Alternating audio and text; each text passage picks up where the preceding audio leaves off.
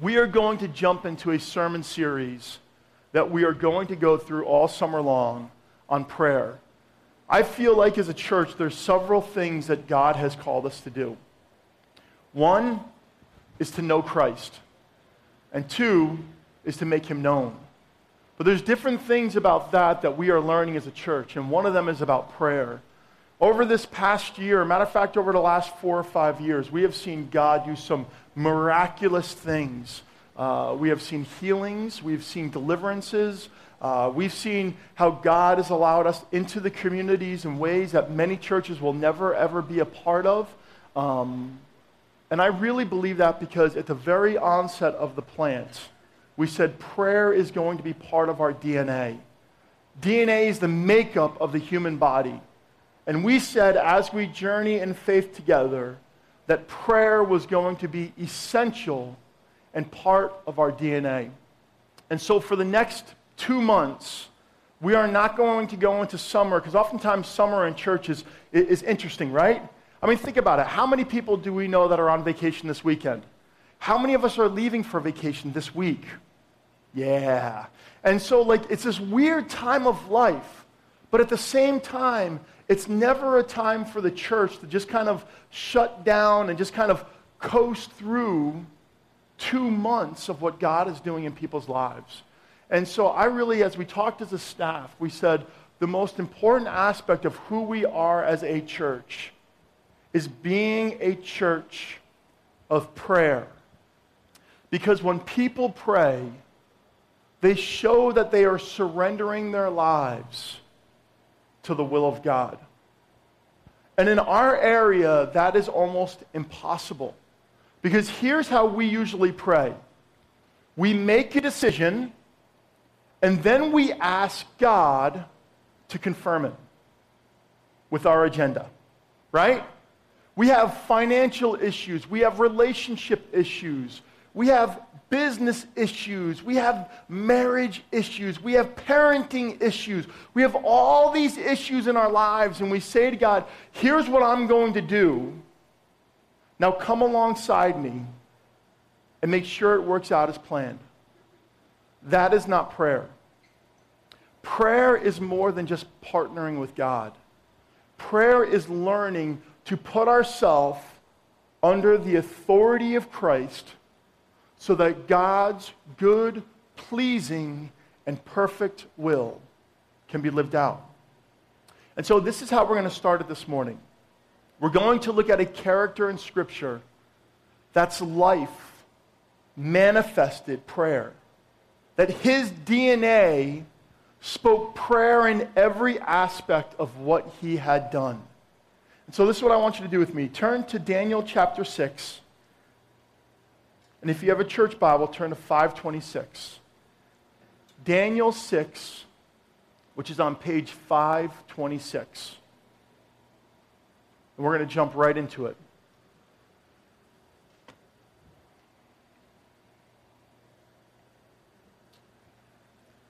Page 526.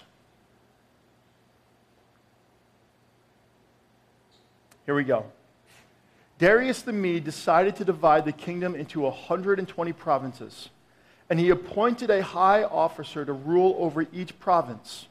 The king also chose Daniel and 2 others as his administrators to supervise the high officials and protect the king's interests. Daniel soon proved himself more capable than all the other administrators and high officers.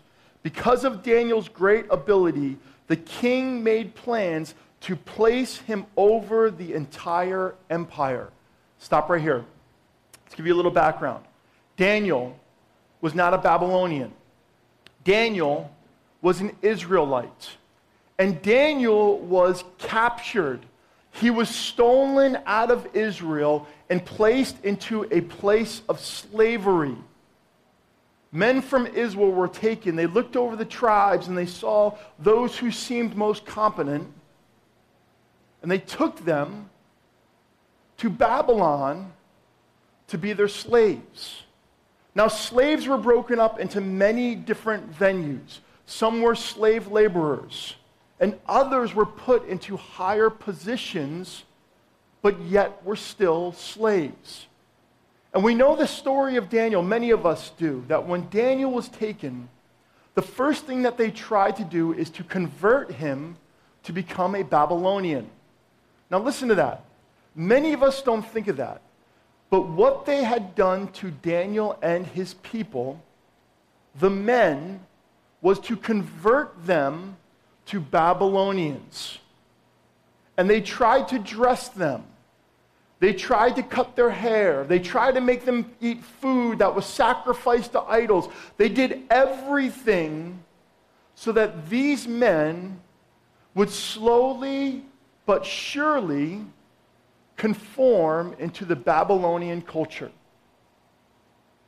But here's what Daniel did. Daniel knew that God had a bigger plan. And so in the very offset, the very beginning, Daniel would not conform. And all throughout his young life, he would not conform. And whenever the Babylonians had said, "This is what we want you to do," Daniel sought God. We know in Daniel chapter 1 that Daniel had fasted, that he would not eat the foods that were sacrificed to idols, to the gods, the foods of the culture. But rather, for 10 days, he only ate fruits and vegetables. And he said, "Test me." Other words, what he was saying is, don't test me, but test my God. And Daniel and his men came out with flying colors. They looked better, they were clearer, they were sharper. And the king and the officials started taking notice that there's something unique about this Daniel and these three other guys. And so that's Daniel chapter 1, and this continued to happen all throughout Daniel's life. And every time that Daniel sought God, God showed up. But here's the twist. You see, when we read the Bible, we always almost begin at the end. Like, we want to make sure that the Bible ends really, really happy. We almost read Revelations 21 before we read Genesis 1, because we want to make sure that there's a happy, healthy, prosperous ending. So when we look at the life of Daniel, we read chapter 1 and we kind of skim through it to make sure that he was okay. But do you know, every time that Daniel was put in a compromising situation, there were two choices: life or death. He was not a citizen of Babylon. He was not a Babylonian. And the only choice that he had, because every time that he stepped in to persecution, the penalty, if he did not succeed, was death. You see, we look at a character like Daniel and we think like, man, this dude must have had a happy life, an easy life, all these different things. But Daniel's life was a life of chaos, of tension, of faith. One of the things that I thought about early this morning when I was just praying and just going over my notes, I was thinking like, Daniel didn't even have the Word of God. Daniel didn't sneak in the Torah that he could read and keep him encouraged and build him up. And not like us, that like when we're having a bad day, we can go to Philippians 2, we can go to Colossians 1, we can go read about Jesus in the Gospels. And in those moments of weakness and brokenness, that we can be encouraged that even in my doubt, I see men and women and children having faith. For Daniel, his faith was different. It's even fair to say that it was blind faith. His faith and his conviction was so deep that for some reason, no matter what decisions were thrown at him, no matter what he had to step in, it was either God will show up or I'll go see God. Do you ever think of it that way? Daniel knew whatever decisions that he was going to make as a young man and beginning to step into life, that no matter what he had chosen to do, God was going to be present. He will be present in my life, or he'll be present in my death.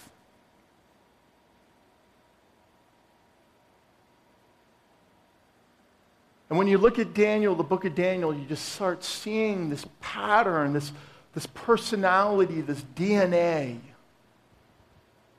of faith that's based on prayer. And as he starts going up the ranks, and as the kings and the leaders start seeing something unique about Daniel, they're like, you know what? I kind of want to have this guy on my side. It's kind of like being in 3rd or 4th grade. Remember when you played kickball? You never wanted to be the last one chosen? You never wanted to be the last guy. Everyone lines you up. And fortunately, I was tall, so I was always picked in the top 5. They always wanted the big guy, because whether I could kick it or not, I had to be able to kick it out the infield. But as the leaders started seeing Daniel's life, they said, you know what? I'll take him. He's on my team. Because everything that Daniel touched turned to gold.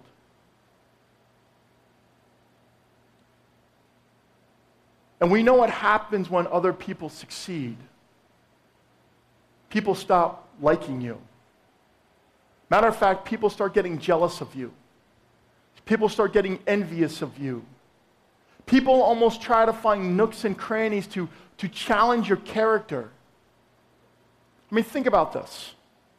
Over the last month, we have all heard something very positive happen to another individual. How did you react? How did you respond? And as the administrators and the high officials saw what was happening in Daniel's life, they said, we got to figure out a way to get rid of this guy.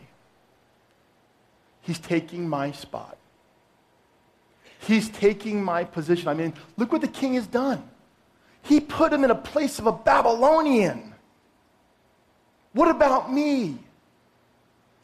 What about my reward? And so in this moment, they decided to have a plan. Because they knew the only way that they could trick Daniel was by his faith, by his religion. Verse 6. So the administrators and high officials went to the king and said, "Long live King Darius. We are all in agreement. We administrators, officers, high officers, advisors, and governors, that the king should make a law that will be strictly enforced. Give orders that for the next 30 days, any person who prays to anyone, divine or human, except to you, your majesty, will be thrown into the den of lions. And now, your majesty, issue and sign this law so it cannot be changed, an official law of the Medes and Persians that cannot be revoked." So King Darius signed the law. Simply this. This is all they did. They hit the king right where he would have to say yes. You see, kings all throughout all the generations were looked as deity. They were looked at being godlike. No matter where in the world they are, kings are a picture of God. That authority that everyone has to come under. That everyone is subject to their leadership, their wealth, their health, their poverty is all dictated by the king. And so when a king is in a place of position, they are actually godlike. And they knew that Daniel would not pray to the king. And so as they are building up the king's pride and his ego and his arrogance, he probably slowly went into this dream world that forgetting about Daniel and who Daniel had worshipped, And he's like, yeah. The only one for 30 days that they can pray to is me.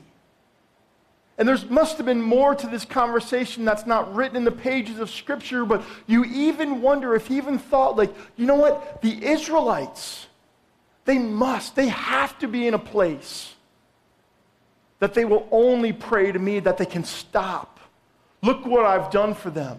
I've put them in places of leadership. I've cared for them. I've fed them. I have shepherded them even in their slavery. And so he signs the law that can never be revoked. Penalty? Thrown into the lion's den. So the officials, the governors, the high rulers go to Daniel and tell him, this is the law. This is what you have to do. And if you don't, you will be thrown into a lion's den, sealed with a stone, ripped to shreds, and you will die. You know what's funny is that all of us go through tensions. All of us get through crisis. All of us go through hard times. And for some reason, there are times that we just see the hand of God just kind of pull us out, and we're like, wow. I mean, think about Rich Gatto, if I can use you for a moment. 3 weeks ago, he came in here broken about his granddaughter. And he pulled me aside, and this is not Rich Gatto-like fashion. He said, we need to pray.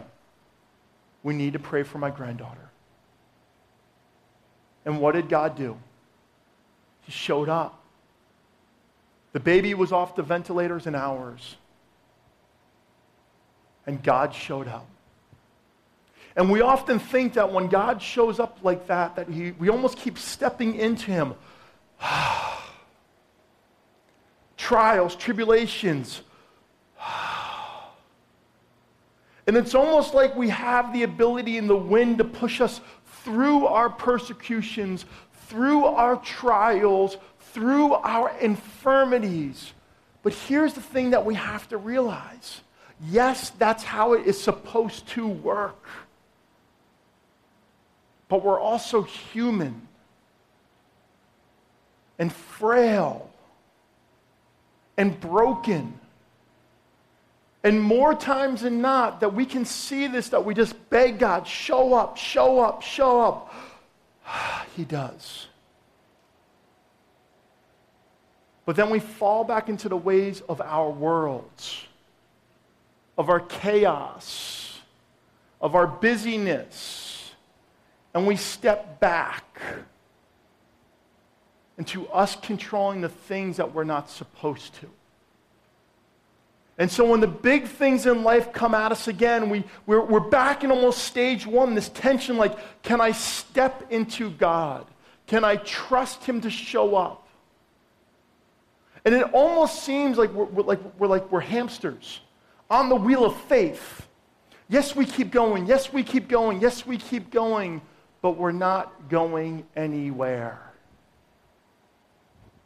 And more times than not, we almost find ourselves almost at the beginning, almost at this place of immaturity, almost at this place of infancy in our relationship with God. You ever feel that way? Big decisions come up, big trials, big persecution, big issues, big financial concerns, and we've watched the hand of God show up, blow in, but yet we find ourselves back at square one.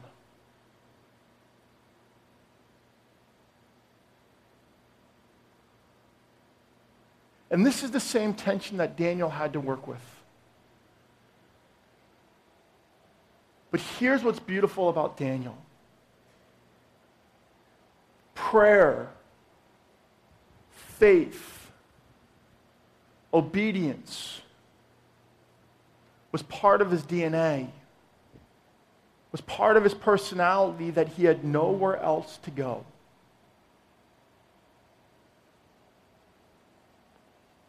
Verse 10. But when Daniel learned that the law had been signed, he went home and knelt down. And here's the key. This is the key. That he knelt down as usual. So what does that mean? It's something he did all the time. He went home and he prayed as usual. In his upstairs room. But here's what was unique. With its windows open towards Jerusalem, he prayed 3 times a day, just as he had always done. But the only difference is that he stepped out of his prayer closet. Because Jewish people would hide. They would go into a place of privacy. Instead, he stepped into the world. He opened his windows and he stepped into the chaos. And he prayed as he normally had.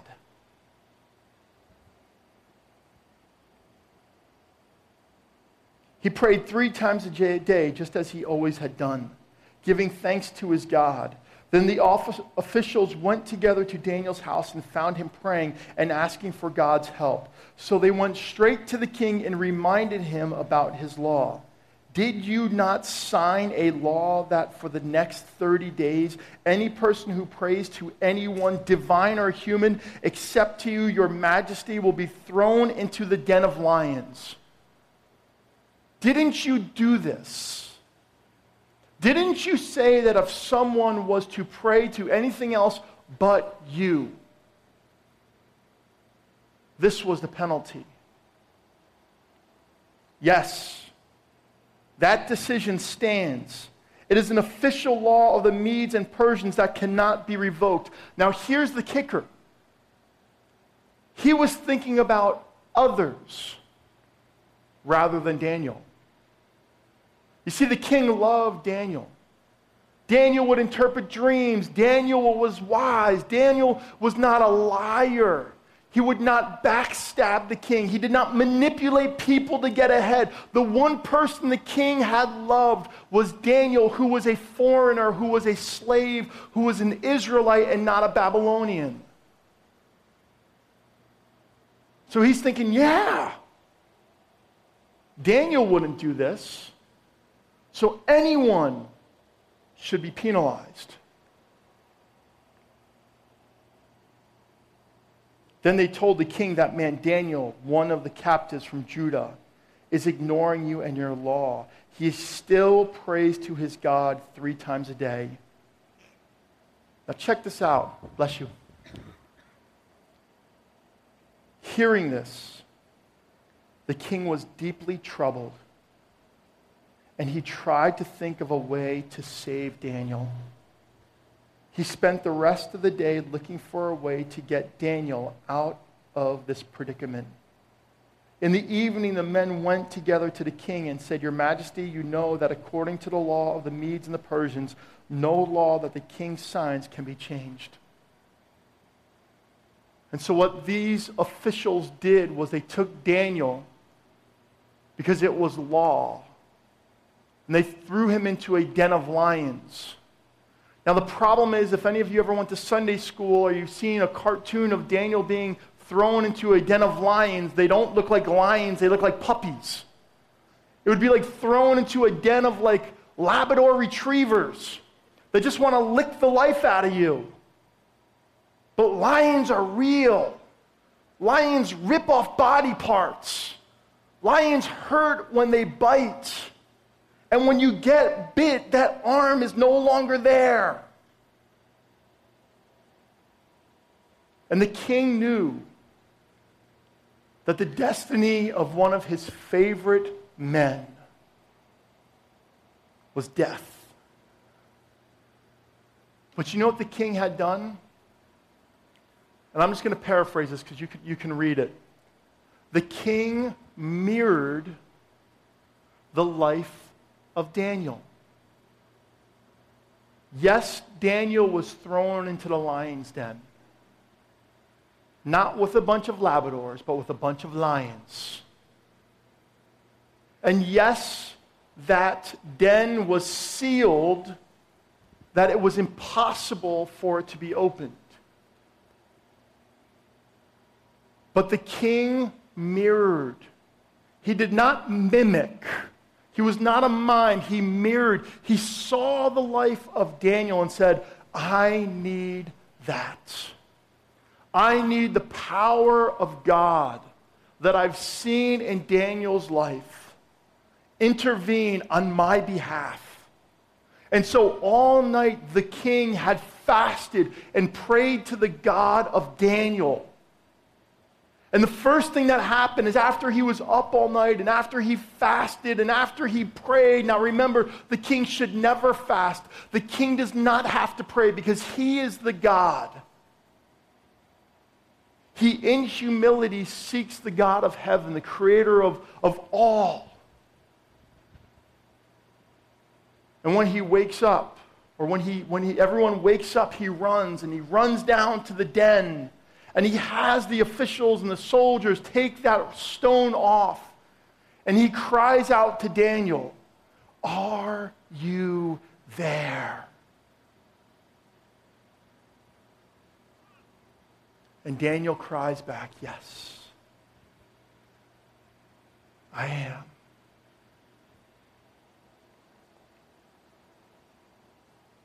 This is how Daniel answered, "Long live the king. My God sent his angel to shut the mouths of the lions so that they would not hurt me.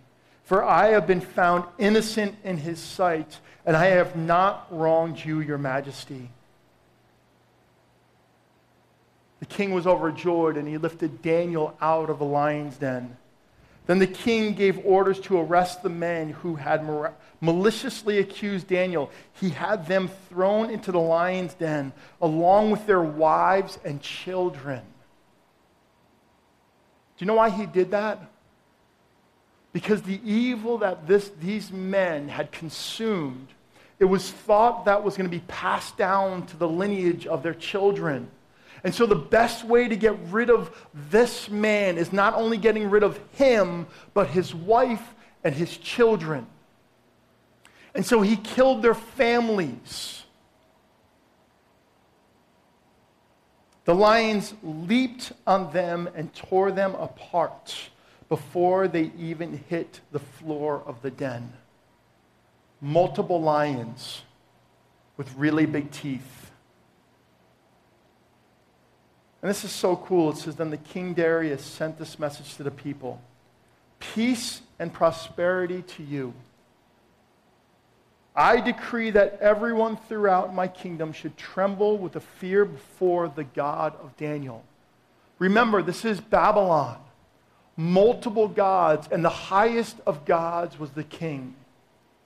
His kingdom will never be destroyed, and his rule will never end. He rescues and saves his people. He performs miraculous signs and wonders in the heavens and on earth.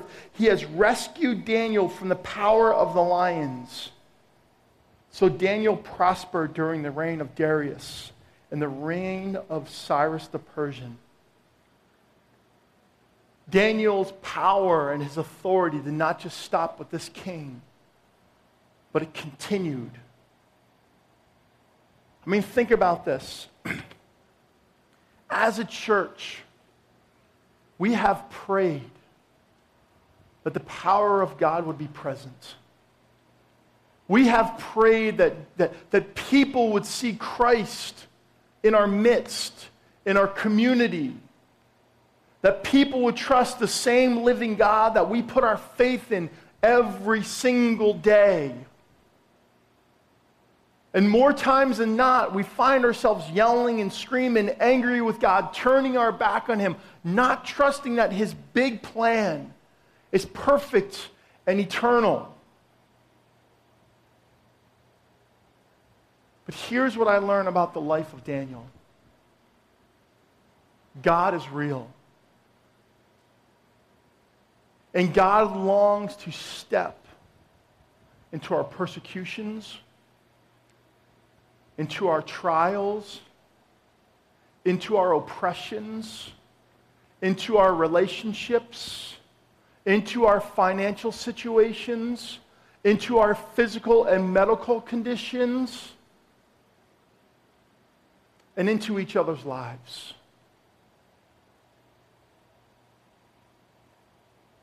And the reason that Daniel had always seen the hand of God is because he always trusted the hand of God. He always trusted the presence of God. And he didn't cheat, and he didn't swerve, and he didn't get off the path. But for some strange reason, for a guy who had every right to be the accuser of God, you put me in slavery. You set me up to fail. I'm no longer an Israelite. I'm a Babylonian. Look at me. Look at my hair. Look at my outfit.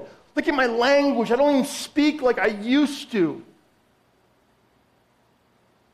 But for some reason, he had known the living God.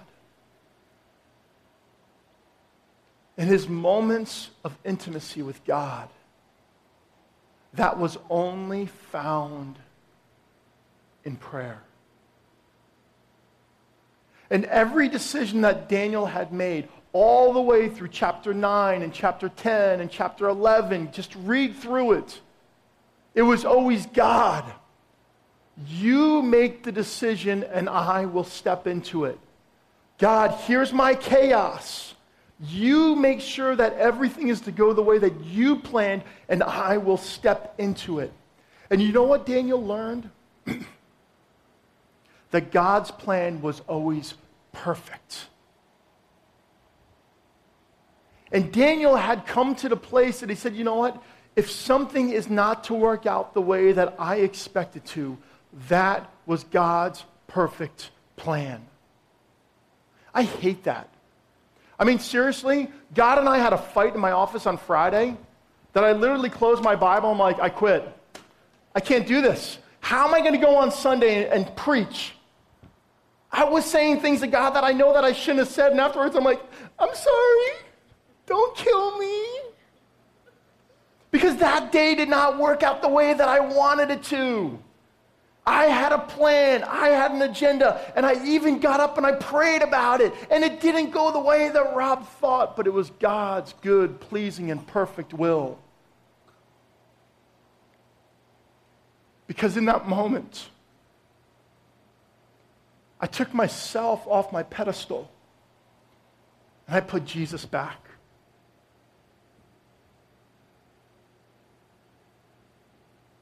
If you want to experience the fullness of God, it's found in having a personality, the DNA of prayer.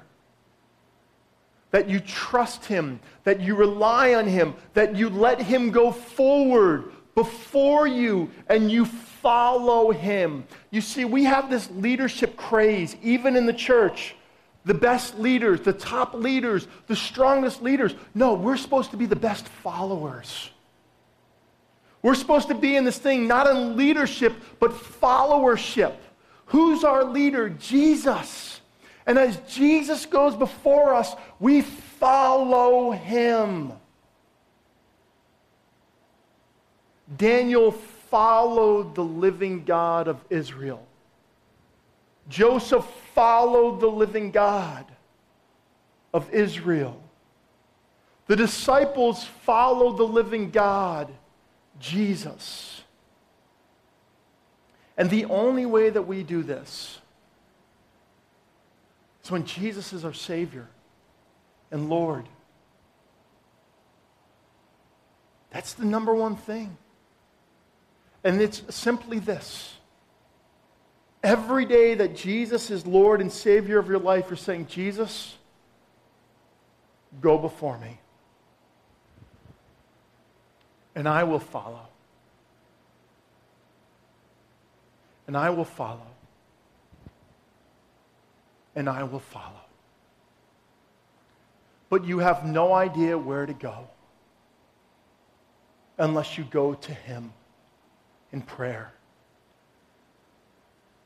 And I believe that the problem with the church in the Western Hemisphere is that they are a prayerless church. And every church that is a praying church will see the power and the presence of God in their midst.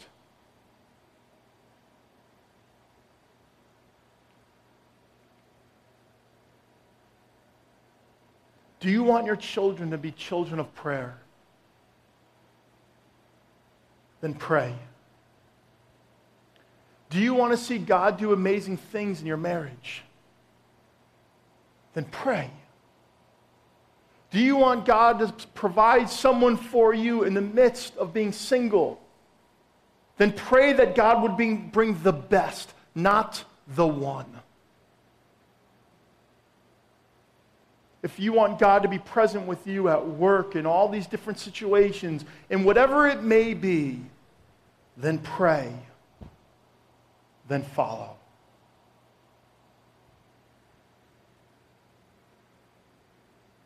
We have to stop being the hamster.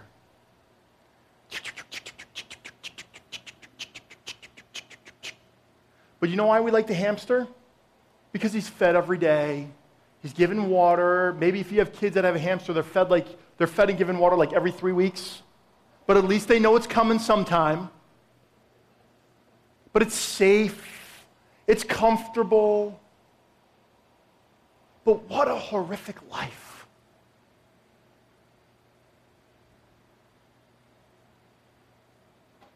I truly believe with all my heart, and this is like totally going out on a limb, I truly believe that God wants to use you in ways that you would never, ever imagine. I look at a Mike Langelaar, sorry Mike, who God brought he and his wife from Canada for some strange reason to live in Waldwick, New Jersey. To just move there for a short period of time, to just go work in the UN and do the safe, comfortable Christian thing. I believe God wants to use Mike in a way that he'll never know. I look at Joe Chinisi, and Joe's had a tough run. And he met Omar for some reason, and he wanted to begin to mirror Omar's life. And I'll never forget the first time that he showed up in a suit. I'm like, Omar did not give him the notice. You did? Did it anyways.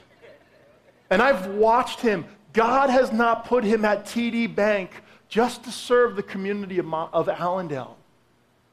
God has used him, has positioned him, if Joe wants, to mirror the power of God.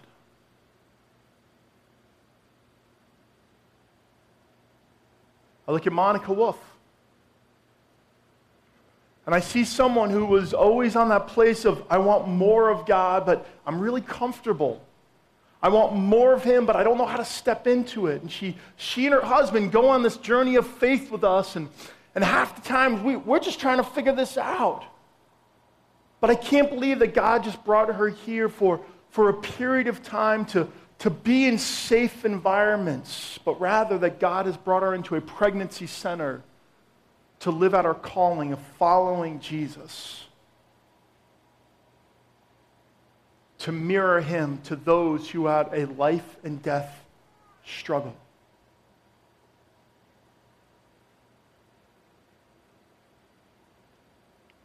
I see Mia, not Mia Niebles, but Mia DiCerio, who faithfully in high school had come here with her parents, living in the city, making all the efforts to show up here to hear what God has in store. Just for a safe environment to kind of get through her high school years, but rather to prepare her to be a testimony in the arts community, to have the freedom and the liberty to not get caught up in the traditional church of, hey, come with me to Bible study, but rather I'm going with you to mirror God in your culture. And I look at each one of them, I see that God doesn't want us to just be that safe of, but I believe soul. When we follow Jesus in prayer, we'll see motives come to life. Not faith, not salvation, all the little searchy words, right? But life eternal. Eternal life. Not just for there, but for here. See, that's all the word salvation means, is life. I want to challenge you this summer, and we will help you. Press into God like never before. Do not go on vacation from your faith, and we will not go on vacation on you. We are not going to step back and just kind of coast through what's going to happen, but we are going to step in and believe that God is going to do something supernatural. But we need to do this together.